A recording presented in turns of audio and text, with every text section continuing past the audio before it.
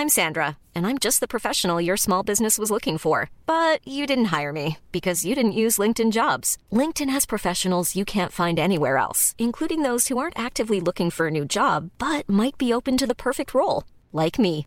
In a given month, over 70% of LinkedIn users don't visit other leading job sites. So if you're not looking on LinkedIn, you'll miss out on great candidates like Sandra. Start hiring professionals like a professional. Post your free job on linkedin.com/people today.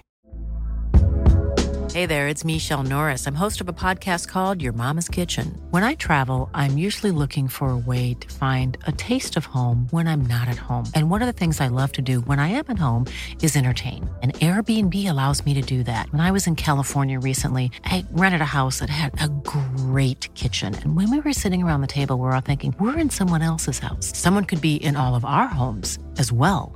If you have a home, but you're not always at home, you have an Airbnb. Your home might be worth more than you think. Find out how much at airbnb.com/host.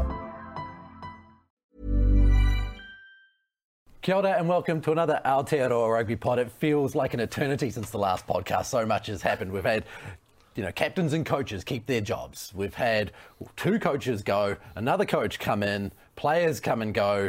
There's so much to talk about and so many unanswered questions about Ian Foster as the attack coach. Why did John Plumtree and Brad Moore get sacked? What was wrong with what they did? What about Scott McLeod? The defence wasn't that great either. So many questions to answer, so many things to break down. In studio, James Parsonson is a very special treat. For a week. I'm stoked to be back, lads. It's just good to get the energy. It's great to have the energy off the big screen. You can't smell the cologne on the big screen. No, you can't. It's good for my neck as well. I don't have to be rotated towards the screen all show. Great to have you here, I'm stoked to be here, lads. Good to be here. It's great to have you. But just so you know, Bryn is about to head off to Japan, so this is his last time in studio with us. So we appreciate that, but we will have you over here. Yeah, nothing will change, for the next few months. So guys, let's get into it. There's a million questions I have for you. Let's start with what's happened over the last week. Bryn, with you, seeing as you're in, let's have the first crack. Sure. Has NZR missed an opportunity here to go about this in a slightly different way by easy as she does it with Jason Ryan coming in and a couple of the assistant coaches going? Well, it depends really. I think, there did need to be change. And I think one of the areas that we've probably talked about is, John Plumtree and Ian Foster when it comes to the attack coach, and probably the forward works when it's come to the physicality, the line out, where we didn't get that right in the Irish series. And so, those are probably the 2 guys that were probably under the microscope and probably fair around they're missing out. But I guess what that has done, it's quite funny now. 2 years ago, we were talking around, Jason Ryan being in with Scott Robertson to be in the coaching groups, and now that he's here to be able to try and help and, I guess, save where the All Blacks are at the moment. I guess the biggest thing I know no doubt we'll talk about it, what Jason Ryan will bring. He'll be able to fix up a lot of those things when it comes to line out more, which it's a really tough test because you know how well the Springboks are and their line out more. But I know he's going to get immediate impact around how he's going to be able to change the All Blacks when it comes to that line out more, and the kind of physicality and the mindset, which is probably the biggest thing that Jason Ryan could bring into that group. He has a great feel for players as well. Yep. From the outside looking in, he's one of those coaches that seems that players sort of will go above and beyond for him in the way he goes about his coaching. So I think that's a really exciting aspect for, some positive energy going into what has been a really challenging time for the All Blacks. And you look at the, sort of what Wayne Smith said over the last few days is that pressure of expectation is what makes the All Blacks great. And, they haven't met that, and that has forced change. But let's not lose that. And I suppose there is challenging time. 2 good men, departing after giving their heart and soul. It's not like they weren't, completely consumed by the job. But as players and as coaches, you go into that role. You know what you're signing up for. You know that pressure of expectation and that public feedback, so to speak, especially these days with social media, is there. But what it is really challenging for is I reckon the family, because they don't sign up for that, and it can be extra stress on those coaches that are departing, but also the players that are under pressure as well. There's a hell of a lot of extra stress for their family, and there's been clearly a lot of internal gazing, I suppose, and looking at what each individual, but also leadership groups, coaching groups, what they need to deliver to get that level of success back. And sometimes touring's really positive. Yeah. For when you're in the trenches like this and you feel that pressure, and pressure makes diamonds. And I think we can still have some optimism and self-belief that we can turn things around heading to South Africa. Yep. So you get into a touring environment and you can flush the dunny and move on, as Steve Hansen would say? Well, I think so. I think there has been changes. So obviously with this last week in New Zealand, there's been that much media attention around what's went wrong, who's going to come in, and so those kind of changes have been made. So Jason Ryan's in that role now.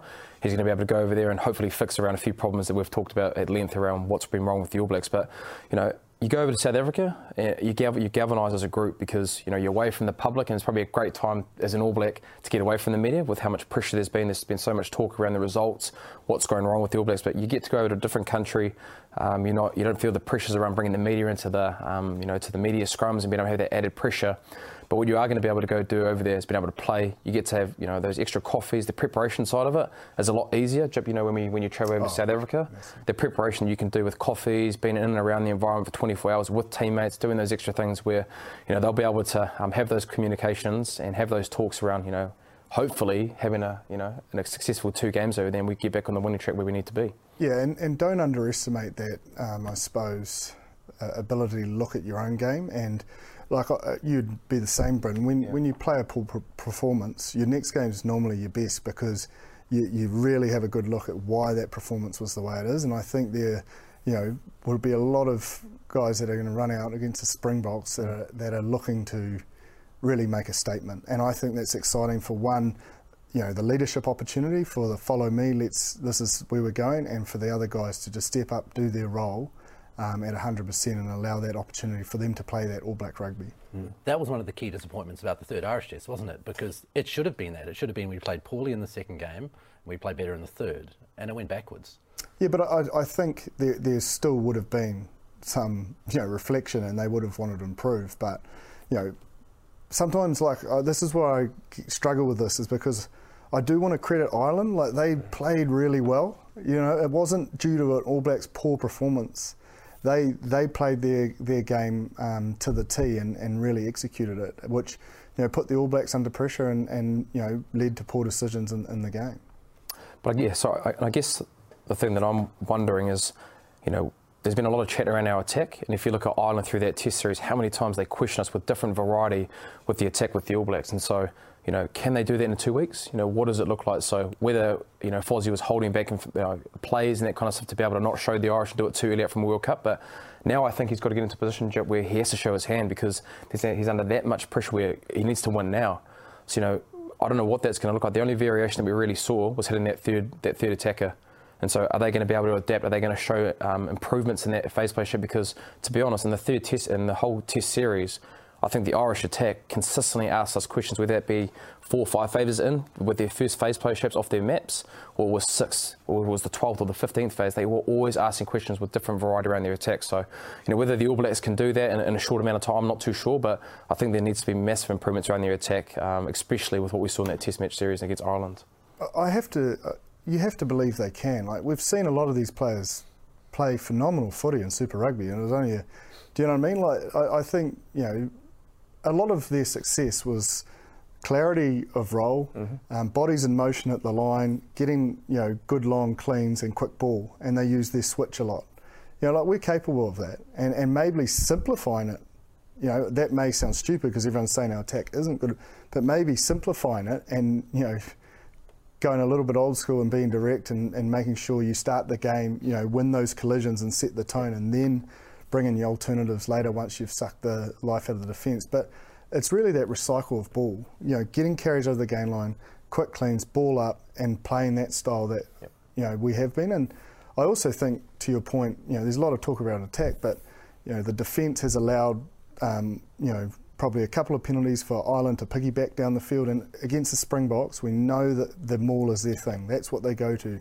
So I agree, no doubt there'll be a shift with Jace Ryan in there, and that's his bread and butter. You saw it with Fiji against the All Blacks, how they took them on up there, and he'll be looking to do the same. And I I don't know, like the big thing about Mauls is just not letting them have the opportunity, and so much of that is just taking that half a metre, not being too eager at the breakdown and giving that penalty away to give them the option to get in there first. And I think there's one thing that I think there's going to be improvements around that. Like we know how successful and how hard it is to stop the South African maul, but Jason Ryan, that's his bread and butter. He's been able to do that. You know, whether that be at the Crusaders, I know it's different at international level.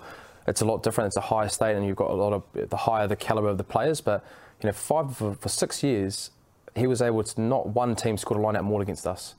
And so, yes, that comes back to, I think, you know, technically and tactically within that moment, Jip, you've got to be able to have a real clear role around what your line-out maul and what you need to do in that. Players were well motivated as well. And that's it. And so, but that's where it comes to that point, it's the mindset as well. Something, you know, you're playing for your team, but you're playing for your forwards, and the pride to not let someone score against you. And there was a bit of added incentive for us to be able to not score tries against us. But I know Mutt, he'll be able to change that around, and he'll be able to get the best out of the All Blacks. And, you know, we'll probably, whether we see scenes of 5-6 years where they don't score line-out mauls, but you'd like to think that, you know, it might be 7 or 8 games where they don't score tries against them. His one advantage, though, he's coached Fiji and studied the All Blacks and where they potentially were weak to take advantage of it. So he's got a lot of intel already from being on the other side. So he will be able to make small adjustments. And mauls are, you know, just small adjustments. It's timing. It's your ability not to overachieve and push them around the corner. It's you know, understanding that feel of it. And you know, it's mauls that like sort of goes against the, you know, pressure of least resistance. So it'll move with that. If you just give a good solid platform, or you know, really take them aggressively towards the sideline, you know, or you go for the good old adage, which I thought we did really well, and I've mentioned it a couple of times in the World Cup against the Springboks, when we won in pool play, is just sacking it. You know, Kieran Reid was one of the best at it, and just ripping it down, and they can't get it going. So there's options there, and it's not like rocket science. It's just timing and you know, accuracy and execution, which all those players are capable of. So it's the basics. It's not necessarily the tactic that's going wrong. It's the basics that's not going right there. I think it's I don't know. Like, but what I'm just saying is, having been a player in teams when they're under this amount of pressure, sometimes decluttering and unloading and just going back to the simple aspects of what you're trying to achieve brings the best out of you and gives you that clarity of mind to just play. Yeah, I think, and that's the perfect thing that Jip said. It's your clarity of your. Let's just use the example of the line-out maul, right? Obviously, I'm not a line-out maul specialist here, Jip, but I've been in enough unit sessions with when I was at the Crusaders under Jason Ryan, how, you know, the accountability of your role in that moment, what you need to do, and you need to get that right. Like you said, if you want to be not a hero, but if you get your time right where you want to try and make a play and you overplay your hand, you know, there might be somewhere you're going around the corner, it opens up to be able to come down the other side, and you can go around the front door or something like that. So the expectation of your role to be able to not score that many more tries for that many years, you've got to be able to have the accountability on the players to get that right and show them pitches, Jip, to like what they need to do in that moment, because you can have, you know, 7 or 8 line-out mauls in a game. You need to be on every single time. So that comes back to coaching, preparation, and then executing your role at that pressure. What's Jason Ryan's style in that way? Is he a taskmaster? Is he a guy who talks through gently how to do things? How does he approach it?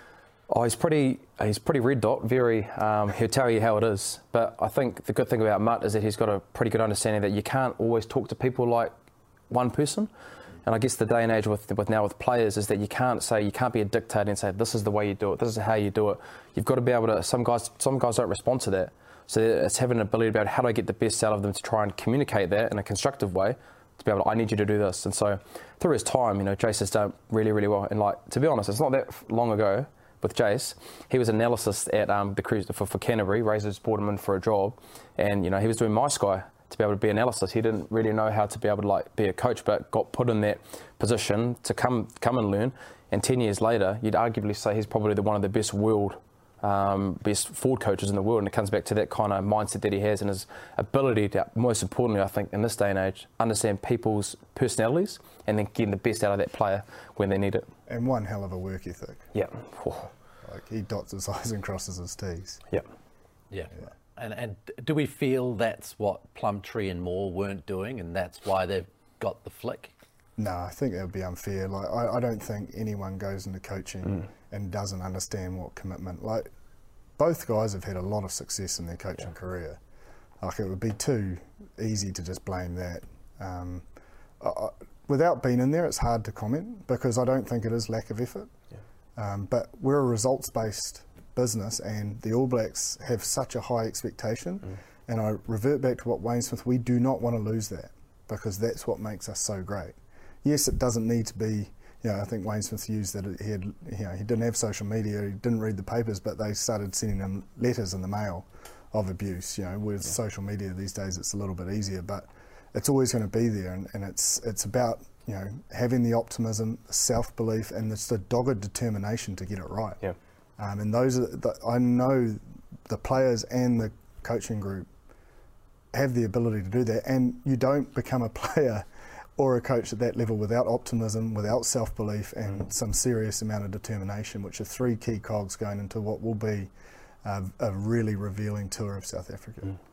I just don't feel like we've been given an answer on it. And I suppose we won't, based on what you said earlier about the pressure that goes on families and people when they leave, a real answer about what Plumtree and Moore did wrong, other than what we can see in that the attack wasn't working and the forwards were dysfunctional at times. And the line-out was probably inconsistent as well, those kind of things. So I suppose that's there. That leads to the question about the defensive frailties, because we saw the defence open up, especially early, regularly. Scott McLeod, is he a bit lucky not to be under the microscope?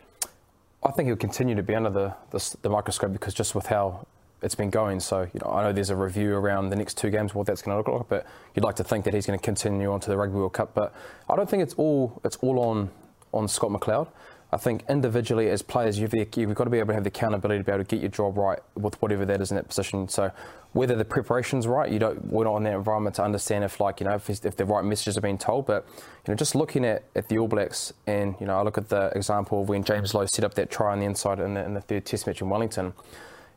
You've got to be able to communicate and being able to have those micro comms with players right next to you. So whether that's happening in training or whether that's happening on the field, because I look at the difference with Ireland, whether that be on attack or defence, they're all animated, they're all engaged, they're all got a purpose and a role with what they're doing. So I think that's where we're a little bit behind. And so whether that's, the coaches can identify that, understand that, are they working collectively, 14, 15 people, everybody on the same page and trying to work together? Or is it 8 or 9? Is it 10 or 11? And so at the moment, the guys that are switched off just a touch, whether it be a moment in a game, that's where we're getting done, and that just shows how well Ireland are, and they consistently keep asking you questions. So I don't think we're going to get that in South Africa, because I think the level of attack that the South Africans have towards what the Irish have, we won't get as many questions answered against us. You'd like to think, I don't know, the South Africans could come out and play a completely different style, but from what we've seen, the attacking side isn't as good as the Irish. So you'd like to think there'd be a lot more improvement in being able to, nullify their attack, get turnovers, and put more pressure on the South Africans than we did against the Irish. Yeah, and don't underestimate the feeling of chasing a game. So defensively, sometimes players will want to solve the issue themselves, and they create a chink in the armour as such. And Johnny Sexton's one of the best of choosing the right option to exploit that. And it's not through lack of will, lack of desire. It's actually from the opposite, as they're trying to solve the issue and really get up fast. But they forget that your D-line's only as strong as your weakest link, and if it's two big boys or someone that's been out there 70 minutes and you've just come on fresh and you're trying to set the tone, but that bit of space, like you talk about with Lowe, is where they made great decisions and had the ability to exploit it. It's just potentially in different positions in the All Black jersey has created some defensive desire to go solve the problem on your own rather than together. Were they more passive? They felt more passive, like the line speed wasn't maybe as strong as you'd remembered them to be. The difference is that when you're getting quick ball, and whether it be at the breakdown, you can't get set. And so if you do a job at the breakdown, we've talked a lot around collisions and physicality at the breakdown to be able to own that contact area. If you don't get that right, you can't be set early, you can't be outside alignment, you can't communicate to the person next to you. And so when you're consistently on the back foot, it comes back to those things that Jip's saying around, I need to make a play here, I'm not in the right position. Is he thinking what I'm thinking? And so, like you said with the Irish, how many times were they able to break us because their quick ball was just so quick that we couldn't be set and we weren't on the same page. So that's what it comes back, really just comes back down to. We've harped power on this point, Ross, I don't know for how long. The physicality at the breakdown and being able to slow down the ball sorts out pretty much everything when it comes to defence. And so that's probably another area, Jip, you probably think that the All Blacks need to try and nullify and get right. Yeah, and that it's going to be direct. Yeah.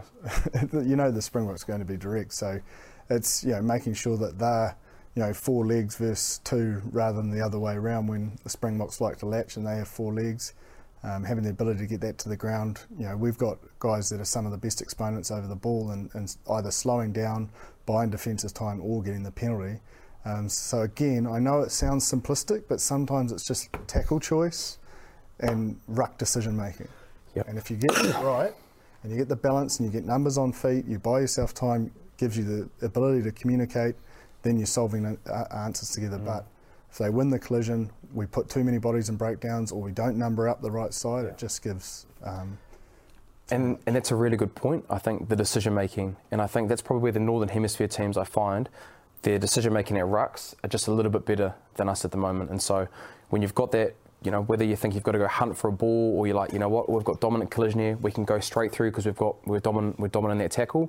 Or so we've lost the breakdown here, we didn't get the contact we wanted, then we can just spread out, and then we can make the next time we get an opportunity to be dominant tackle on the ball, and it's that cycle again. So I actually think it's tackle choice as well. Like I use England example, they were fantastic at the breakdown, and a lot of their tackle choice is just low. Get them to the deck as fast as possible, then we'll get our big boys on the ball. And I think that's a massive factor. It's not about going ego versus ego. Just get Etzebeth on the ground and give our hunter the chance to get over the ball, and just keep it that simple. Yeah, I agree. What about Ian Foster and him taking the attack coach role back again and maybe getting some assistance from an attacking strategist and new selector Joe Schmidt? Does that feel like the right solution here? Oh, look, he's got a hell of a lot of experience in it. And they do need that experience, and with a helping hand like Joe Schmidt, when he was coaching Ireland, he was quite innovative. He had plays, so he'll be a guiding influence. And like, I don't know, I'm always someone that you've got to stick, together when the pressure's on. And I think they've done that as best as they can after looking really hard at each other and taking some ownership that they've sort of had that hard conversation, but now it's about let's get on. And we don't know, we're not privy to the conversations if anyone else was an option. And we don't know, like there's so much going to it. Until we, like you say, we don't know the information, so it's hard to make comment. But I think someone of his experience and of Joe's, I think they'll be held in good stead, personally. Yeah. I mean, we've seen Plumtree and Moore go, but it's not easy to fire someone in New Zealand. It takes a million warning messages and a pretty well-written contract in order to get people mostly. So I suppose the question is, when they go to that review after the Springboks series, if they haven't won again, Bryn, do you feel like there might be changes then, or is it too late? That's a really good question, man. Look, I think a realistic goal, I think if it's 1-1, I think they're going to be safe. I think if it's 2-0, and there's been no changes around the areas that we've talked about, whether that be on attack, defence, there's still the same mistakes that they're making after the two test match series, and we haven't got the results, then I think it will change. But it's. I said this a couple of weeks ago. We don't have a lot of time to be able to make these decisions. So look, if we lose the test matches 0-2, we don't win it, then you'd like to think, based on the results, you probably need change. But if it's 1-1 and you get that result over there and you see changes with what we've missed, whether it be set piece, being able to get that right with the line out more, our attack, defensive shifts that we probably need to make as well, if you've seen improvements in that, then I think they'll be safe. But if we don't see that, and it's the exact same stuff that we've seen, and we're having this conversation in about a month's time, then we've wasted time and we probably need to have a change. Can't make the assumption that, let's say it like Razor wants it either, and you don't want too much disruption. Like I don't think it's just a results based review. Like it's stripping it back. And look, I'm still optimistic that we can come away with both games being won. And I think being away from home touring is a massive factor, and them being able to clear their heads, get their mindset right, and make a statement. Like no player will be enjoying this, no coach will be enjoying this. And as I said before, like you don't get to where they get to without determination to make it right. And their full focus, 24/7 will be that first test against the Springboks and making sure that on the day they front up and deliver. But there has to be some form of accountability as well. Like I'm very optimistic as well, Jip. I think there's enough players for us to be able to get it right. Like you don't become a bad team or bad players in one test series. But I think you have to be able to show some form of growth and improvement around the areas that look, we've talked 100%. about. I'm just saying, let's not make assumptions that there's a queue of people lining up. That's all. Like, we don't know that. There may be, but there may not be. Like, we can't just, like, Ray's is his own man. He might, want to coach the Barbars. I don't know.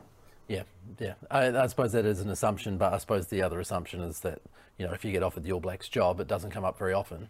If it comes at you, you got to take it because it might be another 10 years. Yeah, like Dave Reddy haven't had the opportunity and would have been probably an outstanding. But I think, you're going to have to get those ducks in a row prior to knowing what the test was. Do you know what I mean? Like, because you're losing time. Yeah. And you can't handle much more disruption.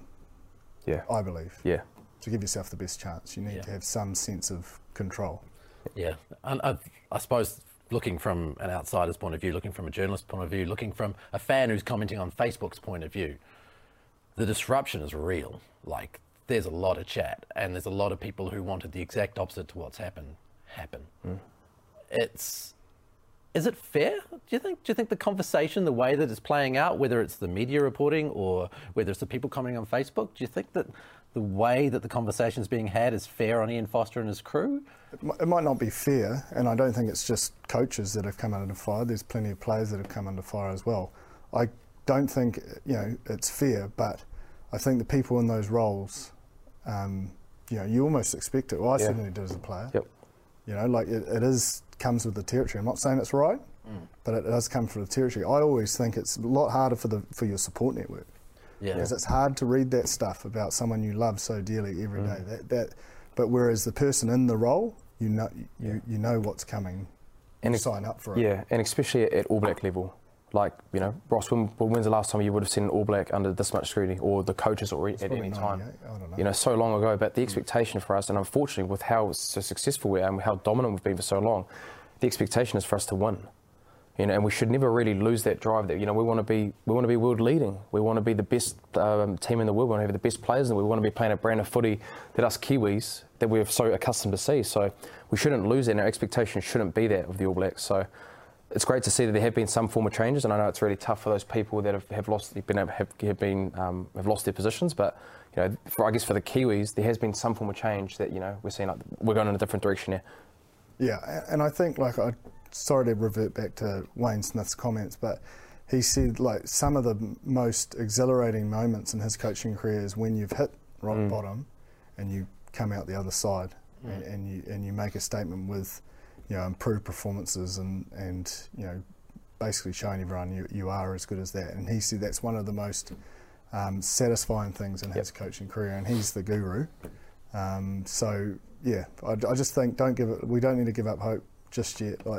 There's a lot of quality players which we've seen again play through Super Rugby and deliver, and these coaches have been in these positions before, maybe not at Test match level, but the Chiefs, Fozzie's had a long career with the Chiefs that made the final. I think it was in his last year, but also seasons that haven't. So it's maybe not to this level of pressure and scrutiny, but he's definitely felt it and got through the other side before. And I think a lot of players have been through that as well, because you go through environments where you're not playing well. You come together as leadership groups, as coaches. You come along. Like, I look at our experience in Australia.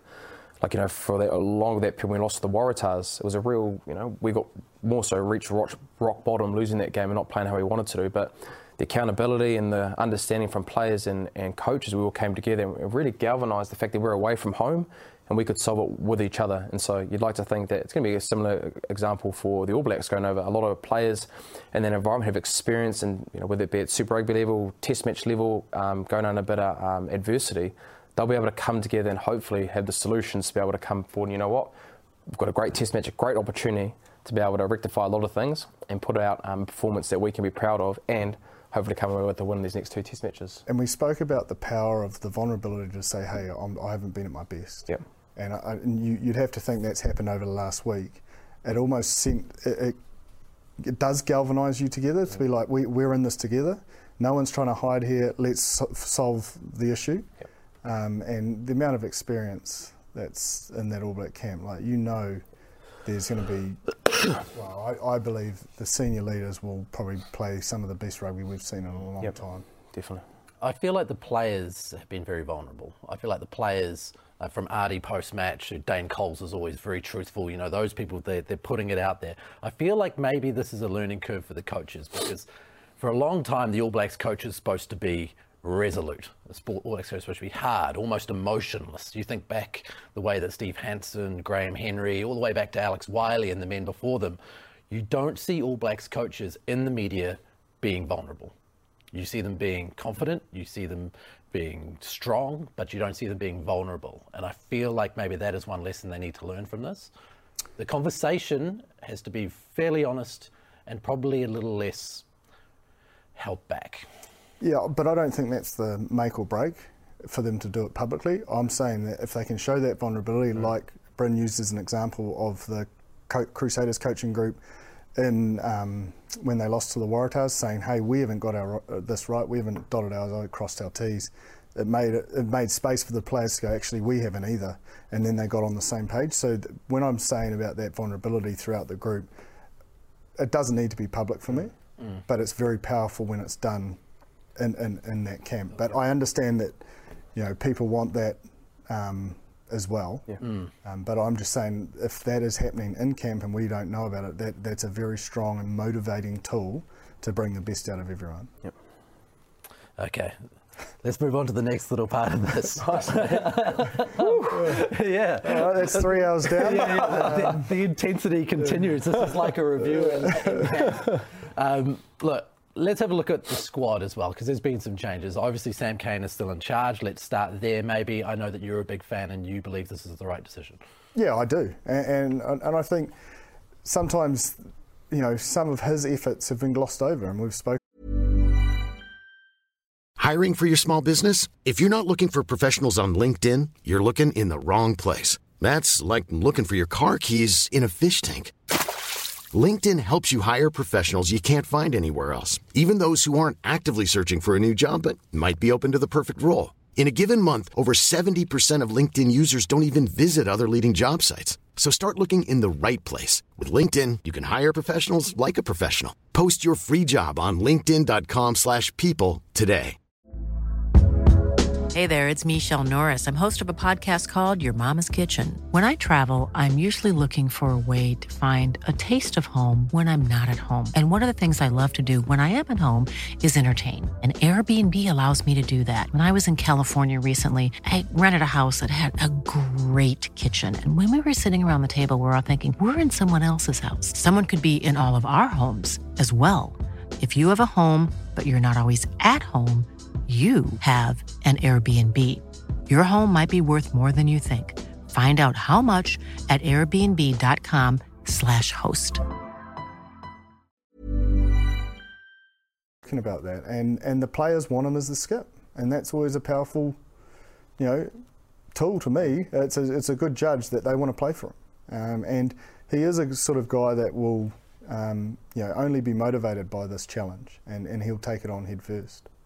I don't think he, you know, I don't think he'll be ignoring the noise, you know, like he'll know it's there, but he'll turn it into a, you know, I suppose a glass half full approach and do something special in South Africa. And it just doesn't fall onto Sam as well, being the captain of the All Blacks. It comes back to the senior leader groups within the group, and there's that much experience in that team that'll be able to be solution focused, saying, look, you don't need to be able to worry about everything. We'll take certain things from you that you don't need to worry about. And so Sam can just concentrate what he needs to do. And he might have one or two things. It might be the messaging at the back end of the week. That might be his role. And then he gives the other players to be able to, you can speak here, you can do this, or whatever it may be. So it doesn't just fall on Sam. And I know, you know, public will think it's all on Sam, but I know that, you know, he'll go over there and being able to have a really good support system through the leaders that'll be in that group, wanting to help him, and then also the coaches trust him as well. Fozzie's come out and said he's our man, you know. So when you've got your coach coming out and say that I trust you through all the noise that's been coming through the media and that, it gives you confidence as a player to be able to go out there and say, you know what, I'm the All Black captain and I should be. Are there any other options? I mean, is he out and out the straight up guy, or I suppose you've got Sam and you've got Artie, you've got these other guys there. Are there any of them a reasonable option as a replacement? You could, but they're going to be involved anyway, like in the leadership group. Like, it's gone are the days of just, you know, the captain's everything. You know, you've got to spread that load, and you know, they're still on the field They've still got the ability to say what they're thinking tactically. You've got Bowden at first five, or Richie, who are both, tactically astute. So it's not necessarily always Sam's decision either. Like they are the game drivers. They'll be putting them in the position. And I say again, the players want to play for him, and that's very, very important when you're a captain. Yeah.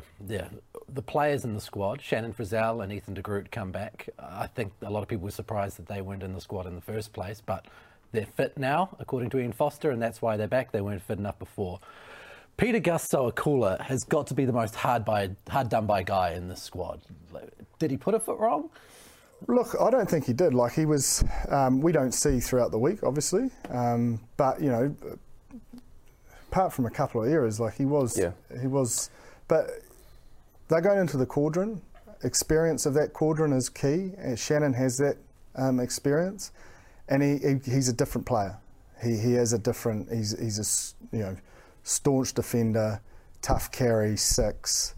Proven. Yeah, proven. And with that experience of what they're going into is crucial.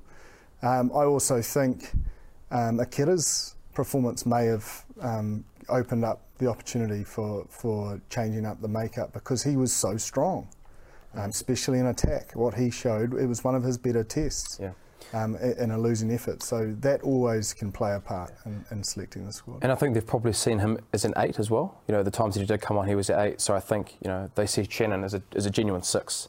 He's got the ability to be able to cover lock, but, they obviously had Peter Gus. He could play 6 at a pinch, but has played predominantly a lot at 8. And also with the injuries at lock, I mean, Scott will, be in a locking position, not covering 6. So you do need that cover. Yeah, so that's what it means. With Brody being out for such a long period of time, you probably lose Scott wanting to be at that 6 area now. So okay, we need an out and out 6, and look, Shannon does that.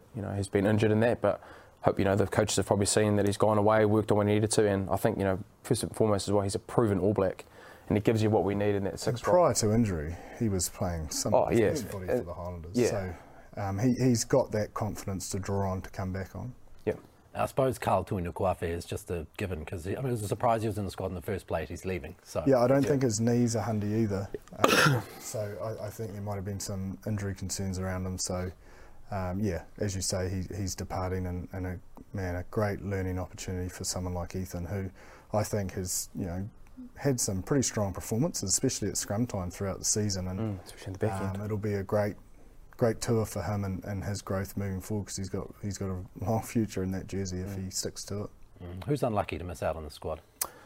You probably think Cullen Grace would be the one guy that you probably would think, but there's enough room for him, because off the back of the Māoris' performance, probably Cullen and Brad can.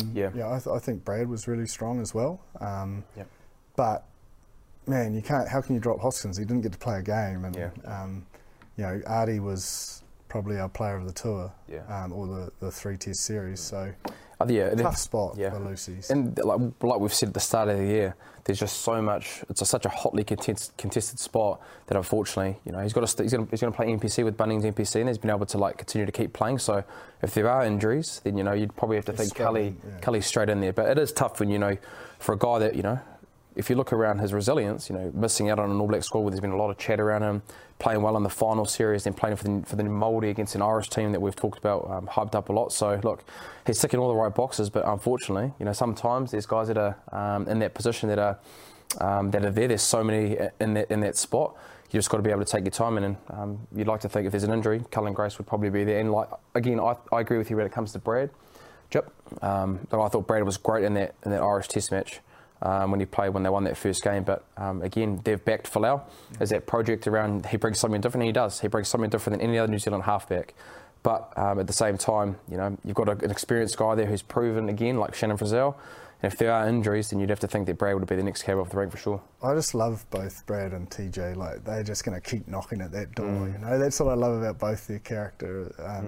Both of them played extremely well, and you won't be able to rest on your laurels in that 9 spot in that All Black environment, and that brings the best out of the other 3 because they know there's people snapping at their heels. And it would be harsh to drop a halfback considering the ball they were fed. You can't really blame a halfback when they're not winning up front, can you? Yeah, but there is a lot of things than just passing a ball. I think you can influence games in other ways. You know, so whether that be defensively, your role to be able to understand the defensive system, get that right, be a great communicator, which is really important. You know, your box kicking is really important as well. You can influence in that game, whether that be contestable kicks, getting that execution right, or looking for long territory for 50-22. So, yes, the core role for a halfback in New Zealand, and especially in the New Zealand game, is to get it right when it comes to your passing, getting that quick ball. But there's still ways that you can influence a game that it just doesn't come back to passing. So hopefully some of those areas as well, the other halfbacks in those with the All Blacks, they can hit those marks as well. Were you expecting Josh Dixon to be the next cab off the rank as far as locking's concerned, as a travelling reserve? Yeah, probably. You know, like he has had a good couple of seasons, and his performance, I suppose, against Ireland helps him. You know, like he's showing he's up to that level. So it'll be awesome for his growth as well. Like, you know, they have lent heavily on Bryn Evans down in the Highlanders, and it's a great opportunity for him to sort of take the mantle around that, you know, sole leader of the line-out, both attack and defence, and he'll get plenty of reps over there as well, which will only better his performances when he comes back to NPC. And there's probably only two guys you'd probably think that you'd think would be another person that would be in there. You've got like Quinton Strange, who probably just hasn't played enough rugby. He was selected, you know, a couple of years ago, but just unfortunately hasn't been able to play on the field. And you've got Paripari Parkinson, who's injured, as hasn't been able to play. Those are probably the two guys you'd think and would we be. had Gerard Cully leave to he's Japan. gone now. So there was a couple that potentially were ahead of him, but he's fought his way in there. And then now you go to, like, if you go past that, it's just really young guys like Zach Gallagher, Selby Rickett, who's been probably one guy that has played a little bit more, with a bit more experience, but you know, Josh Goodhue's off, I think. So there's a bit of movement. There's Sam Darry. Cullen Grace? Probably not a lock at that level. Test match lock. Not a test match lock. He did a great line-out exponent, don't get me wrong. He's very much of the Kieran Reid mould, and he knows his line-outs.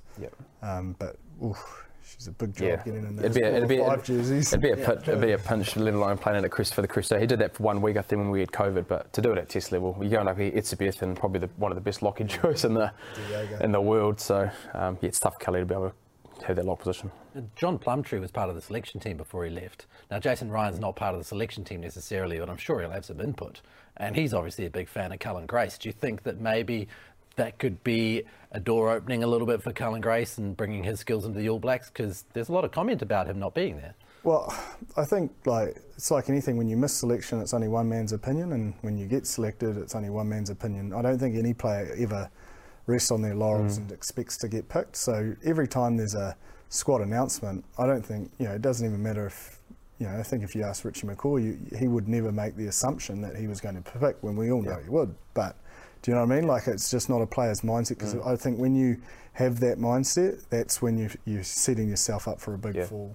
So it's going to be a different opinion in the mix, but there's consistency there. I think it was 3, was it? Was it 5? I suppose, no, because Schmidt's only coming in for Grant now. Yeah. So, I mean, there could be change, I don't know, but your only form of currency as a player is your performance. Yeah, it is. So you just got to deliver. That's it. Well, who's going to deliver? What do you see at 23 shaping up as, guys? Well, the big fella's got it. The big fella's got it on the old iPad. You just got it in here. I'll just pick his apart. All right. So you want me to name the 23? Who I think it would be? Yeah. Okay, I've got George Bauer starting at prop. Cody Taylor, I've got highlighted. I could see like Tokiaho. I just think with this performance and how he's played, he's probably due a chance. Whether that it's going to happen or not. So, but I've gone Cody, I've gone Ufa, Sam Whitelock, I've gone Tupou, I've gone Scott Barrett or Tupou Vai. Probably go Scott Barrett. Aki through his performance in the last Test match. Sam Cane, Ardie Savea, Aaron Smith. I've actually gone Richie at 10. I think it's probably just due a chance to be able to try have a go in the Test match. I think both of them deserve an opportunity, and Bodie was able to do that through the first three Test matches of the year. I've gone David and Rico at 13. Well, I think with Jack Goodhue not travelling, it probably just leaves Rico as that centre option, and they're probably going to stick with him, which I think is probably good for his ability to be able to play more in that position. I've gone Sevu on the left wing, Will Jordan at fullback, but I'd actually have Will at fullback for me personally. But I think they'll choose Geordie. So I've got Will on the wing. And then I've gone Tokiaho or Coles. I couldn't actually pick the props. I was going to leave that to you. I've gone Ross and Nepo for that. Yeah. But then I've gone Tupou Vai, Dalton. I've actually got Finlay Christie. I think he's just due an opportunity, Joe. Yeah. I just think, I know Folau brings something different, but I think Red and the ability... I thought he brought great energy in that first test. I agree. Too. Yeah. So I understand the reason why they keep picking Folau, because he brings something different, the attacking prowess that he has, but I'd have Red, Finlay Christie. Finlay Christie. I've got Bodie on the bench, and then 23 I've got, it's either going to be... So I've got Braids, Leicester or Rog, but couldn't pick of them. You've got to probably have a centre winger, and probably Braden fits that mould. I don't think Rog does. He's probably just a second 5 centre at a pinch, but so I'd probably pick Braids if I had to. My philosophy in the 23 is, again, it's an opportunity for least amount of disruption, personally. I just think there's been enough peripheral disruption, keeping it as close to what it was. Potentially the talking areas that you're talking about is hooker, but I think it has to be Taylor or Coles, and Taukei'aho definitely off the bench, just because that experience, that as I said before, there'll be a lot of leaders wanting to make a statement, and those guys are big leaders in that, and that'll bring the best out of either of them. I agree with you on Aki, but potentially Shannon could come into the mix there.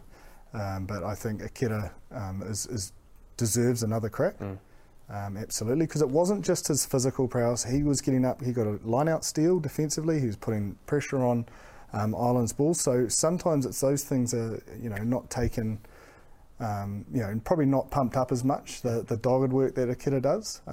Like there was obviously the highlight reel stuff, but he did a lot of dirty work as well. 10, I just don't think you want to disrupt that. Same with the midfield. I think you keep that the same, but won't be surprised if they change it up. But at some point they're going to need to make a decision to give one of them confidence. Do you reckon it's 10 out of Richie and Bodie? Yeah. Do you know what I mean? Yep. And they've got to get that runs on the board and belief in themselves. If they keep chopping and changing based on losses, which I know sounds stupid, but someone just needs to be given the saddle and go for it. I think their decision's going to be pretty soon, I reckon, AJ. Yeah. Well, yeah. Again, we've got 2 new people into maybe I don't know, is Ryan going on with the selection panel? I don't know. They haven't said. But Schmidt's definitely going to be there, so he'll have an opinion on it. Ross and Nepo, Dalton, Tupou, it was all pretty much the same. I do like your idea of Braden Ennor. I just think, man, he's a great 23 option. He has the ability to play so many, so nothing on Rogers' third test because he didn't get many minutes, let's be honest. But again, less disruption, going into somewhere that they've got experience and they know what they're coming up against, as in that needs to be close to that 23. How far is Caleb Clark? It's a good question. I'm not too sure. Yeah, is he available and fit? He must be getting close. Yeah. He certainly ran some good blocking lines on the weekend. Yeah. I think. Sorry, it's nice from you. Sorry. It's nice from you. I do think if it's not Caleb, maybe Leicester does come back in it. Nothing on Sevu. He's a genuine 11. So I think that becomes a factor as well. Yep. So one of the big boys, you're happy with that, aren't you? Yeah, he was very nimble. But yeah, it would be great to see one of the big wingers come back into the fold because they can just get you that gain line ball that we're talking about. Yeah. And that's where I harp on, go back to the team. That's why I just think Will at fullback, I know they'll pick Geordie, but man, he's just one guy. You'd argue to say he's the best fullback in New Zealand and he can't start at fullback. And I guess what he brings is something completely different from what Geordie does. He definitely can play a role. Like if you use Colin Betty as an example, the work he does to get off his wing and put himself in position is no different to what Will Jordan can do, like hovering around inside balls that he got from Artie. I don't think it's as... I think they both need to be there, and I think Geordie, Will's a genuine wing. If they had to pick, Geordie's the 15 and he's the winger, and I do think, and correct me if I'm wrong, but they can inject themselves in the game. Not as much, they don't have as much time to pick things off, but where he had success were in those winger roles in that third test where he got his line breaks, and he just has that knack. He's got his chip and chase game. It's suited to him on the right flank, and as you said, if we can get some front foot ball, both of them become a threat. Does having, let's say you would have Richie Moore at 10, and it's probably considered maybe a better goal kicker than Beauden Barrett, and then David Havili, who's got the long kicking game that Jordie Barrett brings. Does that affect Jordie Barrett's selection in any way? Does that give you options to go in a different direction? Not for me. Nah, I don't think I understand the reason why they have Jordie in there, because he's a great player. He brings different strengths to what Will does, and so in that environment, that's what Fozzie thinks, that having both Will and Jordie on at the same time is the best thing for the team. And so the only reason why I bring up Will was because going to South Africa, and you'd like to think it's going to be dry conditions and under the belt, and especially the big boys of the South Africans and how they are. The more times we can get him in positions to be able to do through counter, and yes, you can get that at wing through roving around like we saw with Ardie Savea's inside ball, but with the kicking game that's coming from the South Africans, I think the more time that we can give Will with ball in hand to be able to counter attack with ball in hand, he'll be able to pose a lot more questions, and so that's the only thing that I see the difference with Will. But I can see their thinking around, because with having Jordie at fullback, swapping them around to put Jordie on the wing and put Will at fullback isn't the same. It's not the same, so I can see the reason why, but those are the reasons why I'd have Will at fullback, but I can see the thinking of why they have Jordie and Will on the wing. Just touching on that play, because that was a really great play. Is that likely to be Will Jordan, who's come up to Ardie and said, hey, look, I've seen a little hole here. Have you considered maybe... I'd say it would be on the fly. It would just be a simple inside ball call, and Ardie would have heard it and gave it. Yeah, he just saw the hole and went. Yeah, definitely. Fair enough. Now, the Springboks, they've made a couple of changes. Dwayne Vermeulen back in, Frans Steyn back in, so that's experience, big time. Out Marcel Coetzee and Afalele Fassi. That seems like a relatively good call going into a rugby championship to me. Massive, especially Steyn, man. He can kick them from anywhere. These tests will be tight. Yep. So I think having someone like him, potentially off the bench late in the game, will be huge. And Vermeulen... Surprised he missed out the first time. He's not just a brute with ball in hand either. He's really good over the ball. Yeah. He's a great defender. He offers a hell of a lot in terms of leadership and that sort of follow me. So he's a great get, and you'd have to sort of expect him. Maybe he walks straight into the 8 jersey for me anyway. Out of the squad and into the starting 15, just like that. Well, is that good? Or is it that they were managing their squad in a way where they went, we need to give these guys a chance. We know what you can do. And they probably had that conversation, mate. You'll be back for the All Blacks. Yeah. But he's arguably one of the best rugby players in the world. So, with the ability, what they can bring defensively, the Jackal as well. That's how he won. Yeah. They won the last test of Jackal. Yeah, and so the more times you can have those kind of players that can, to be honest, most of their forwards can do it, but when you've got someone that's that expertise and can actually get really good line, he's got great technique and actually get over the ball and win that contact area and get those steals, it's going to be valuable coming forward for the series for them. It's exciting. It is. It's definitely not a My Sky job, is it? It is definitely get up and watch it live and get in the thick of it. Yeah. I don't do that anymore. I can't deal with the next day. We haven't played them for so long in South Africa though, so you might have to get up, Ross. Well, Eden wakes up at 7 o'clock no matter what. So, if I've gone to bed at 5, he's up at 7. I'm like, this is hell. But if the All Blacks have won, you're like, we're up. Plus, it misses out on an opportunity to be indoctrinated into rugby. Chances are his mother's still in bed asleep. There's not going to be worry about any screen time going on. I can sit there and say, mate, that is David Havili. He is very good at the 50-22. Yeah. Take note. Here's a ball. Kick it around the lounge. Read the backfield. Don't hit the TV. It will be exciting to get up for that one. Also coming up, more rugby championship. Of course, the other two teams, the Wallabies and the Springboks. The Wallabies squad's brought in a few people. Rory Arnold, Fraser McRae, Jock Campbell, Ere Simone, Lalakai Foketi and Matt Gibbon all into the squad. Any surprises there for you? I think McWright was probably deserving of a selection, because I think it was probably unlucky through this form in Super Rugby Pacific of how well he played for the Reds, and then had a continuation and played really well in that Pacific Nations series, and so he's one guy that I saw. I was like, I'm pretty stoked for him, because I thought he's been knocking on the door, Jip, and was probably deserving the first time, but it just shows you've got to keep playing well, and he's been given an opportunity thoroughly deserved. Yeah, and Campbell plays that role. He can sort of cover wing, fullback, and he's. This is going to be very complimentary and don't take it the wrong way, but he is Will Jordan-esque. Yeah, I thought that as well. Yep. He is, I don't want to put pressure on the young kid, but he has the ability to find himself out the other side of defensive lines without really knowing how he did it. Yep. So he has got that knack. So he'll and there's been a few injuries in the back three, so I don't think you're risking too much chucking him out there. Yeah.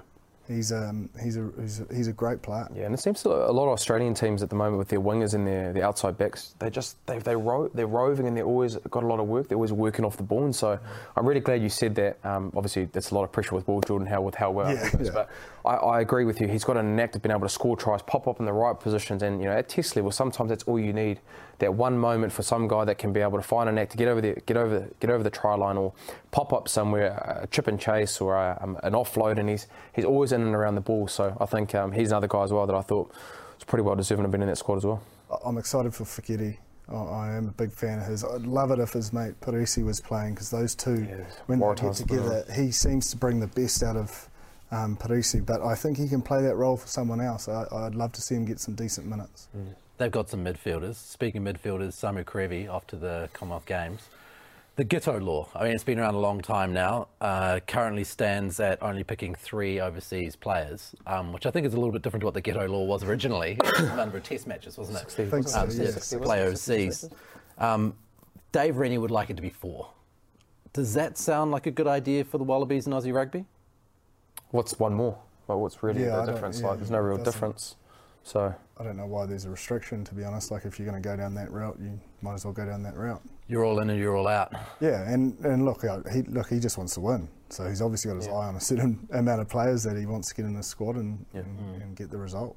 Yeah. I can kind of understand it. Like, I presume that they come from a point of protecting their own sponsors and protecting, having people stay in the country to play rugby. But it's also like, I'm sure they have a process that they can apply to the board for dispensation for the amount of injuries they've had. Like, the injury toll is ridiculous. Like, so if it is from a performance base and there's someone that's eligible and available from overseas and is keen to join the squad, I don't see why they'd stand in their own way. Don't know. Yeah. Because it seems like everyone's doing it now. New Zealand's the only one that isn't. Yeah. Well, let's not open that up. But now that would be disruption. Yeah. we could do a whole podcast around who their team would be. Yeah. With the amount of talent, the amount of talent that's over there. Jeez, but at the same time, domestically, that's where our game is really, really good, because these guys stay here.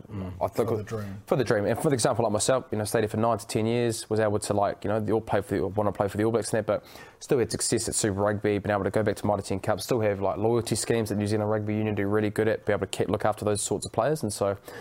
If we open up that Giteau law or whatever law would be, the Issa Nacewa law, you'd have to think of something like that. It would open up a lot of can of worms. You'd probably lose domestically and how strong our competition is in New Zealand. No, I totally agree. It seems short-sighted to not protect what's happening here. Yeah. Things aren't easy as it stands. Well, I know it's not the highest form, but the Bunnings NPC is some of the best viewing, and that's due to the quality of players that come back. Yeah.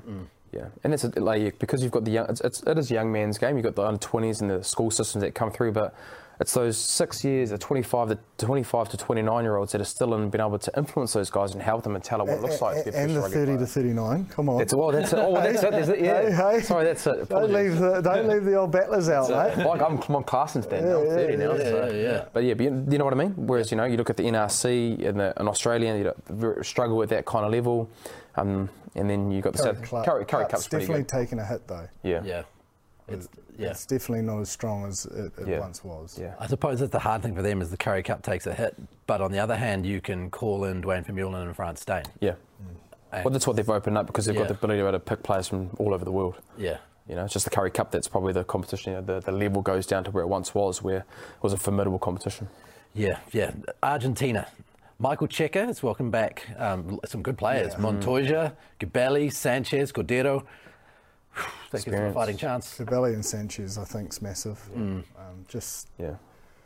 Cabelli's one of those halfbacks that just can create something out of nothing. He's so competitive and in your face. Like, I remember every time I was throwing a line out, he was just yelling at me the whole time.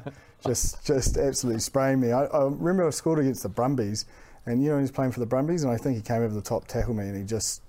I just scored a try and he was abusing me. I was like, mate, just scored a try, mate. I was like, he's just that competitive. So I think that energy is infectious at that test match level. And then Sanchez, he's got a steady boot. He can kick his goals, and he gives a lot of confidence to set up I suppose Boffelli and those to inject themselves and add their flair while he has that sort of control. And ever since they've been in the All Blacks, I think he's been well balanced. They're not trying to overachieve by playing, have the most offloads, but they don't give those 50-50s anymore. And I think his experience is massive on that. And they won't want to be turning over too much pill against Australia. And when they obviously come against the All Blacks, that's where that's probably the strongest part of the game.